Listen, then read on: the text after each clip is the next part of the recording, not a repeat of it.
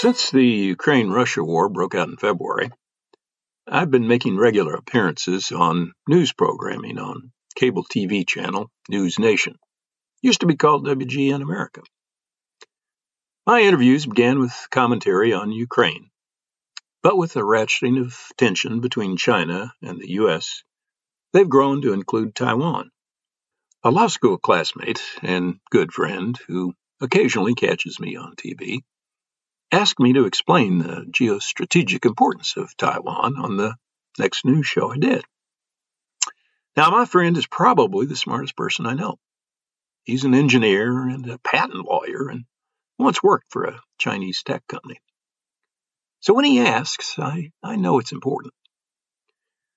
The problem with his request is the time constraint that I face on cable TV news programming.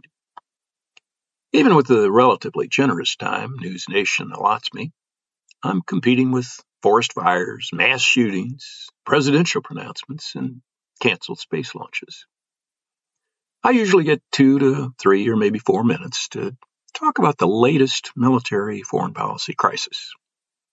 That's about 200 to 400 words, or maybe a page to a page and a half of typewritten content. It's nowhere near enough time to explain the complexities of China, U.S., Taiwan. The 7 to 10 minutes I usually allocate for this podcast isn't near enough either, but let's give it a shot. First, one must understand geography.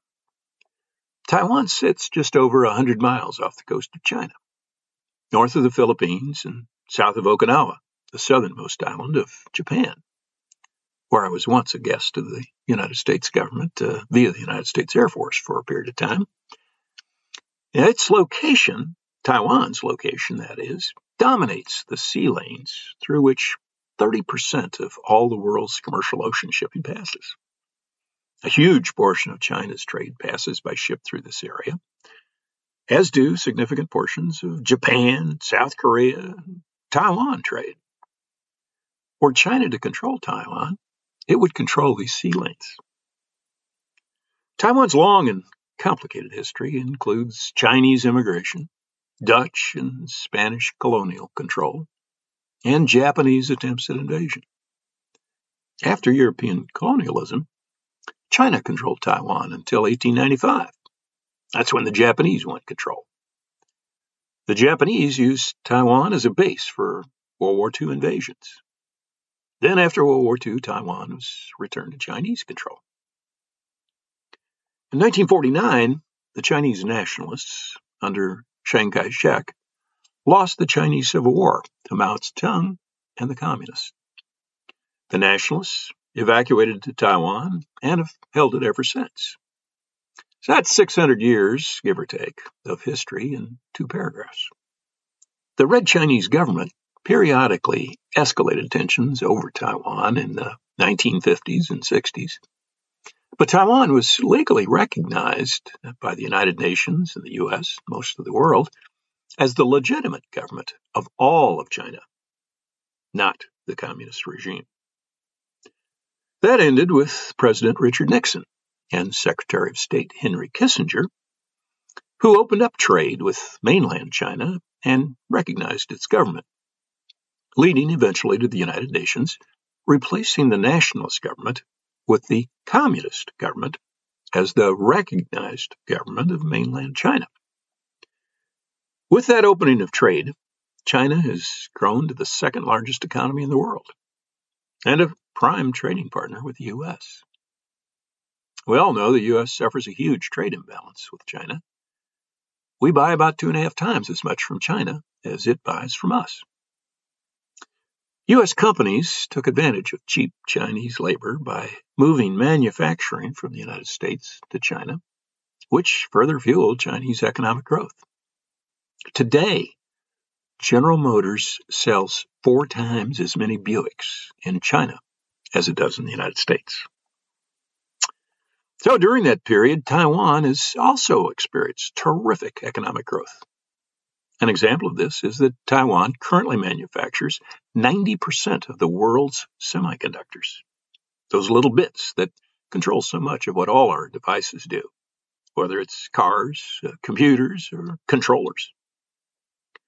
Should China take control of Taiwan, it would represent a breach of the Western Pacific Strategic Line the U.S. holds from South Korea to Japan through Okinawa, Taiwan to the Philippines. Although the U.S. no longer has military forces on Taiwan, it counts Taiwan as a staunch ally and sells lots of military equipment, including F-16 fighter planes to Taiwan.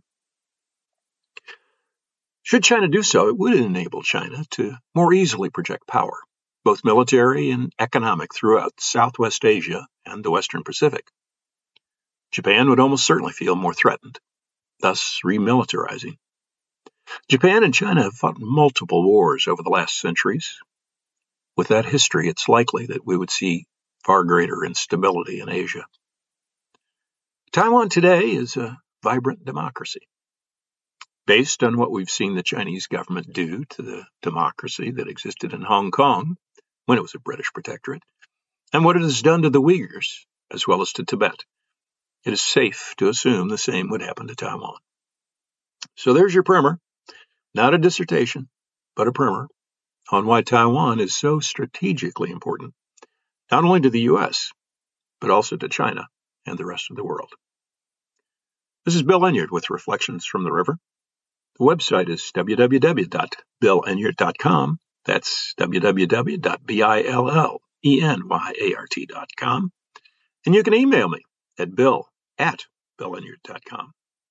Audio production by Tom Calhoun, www.paguytom.com. Thanks for listening.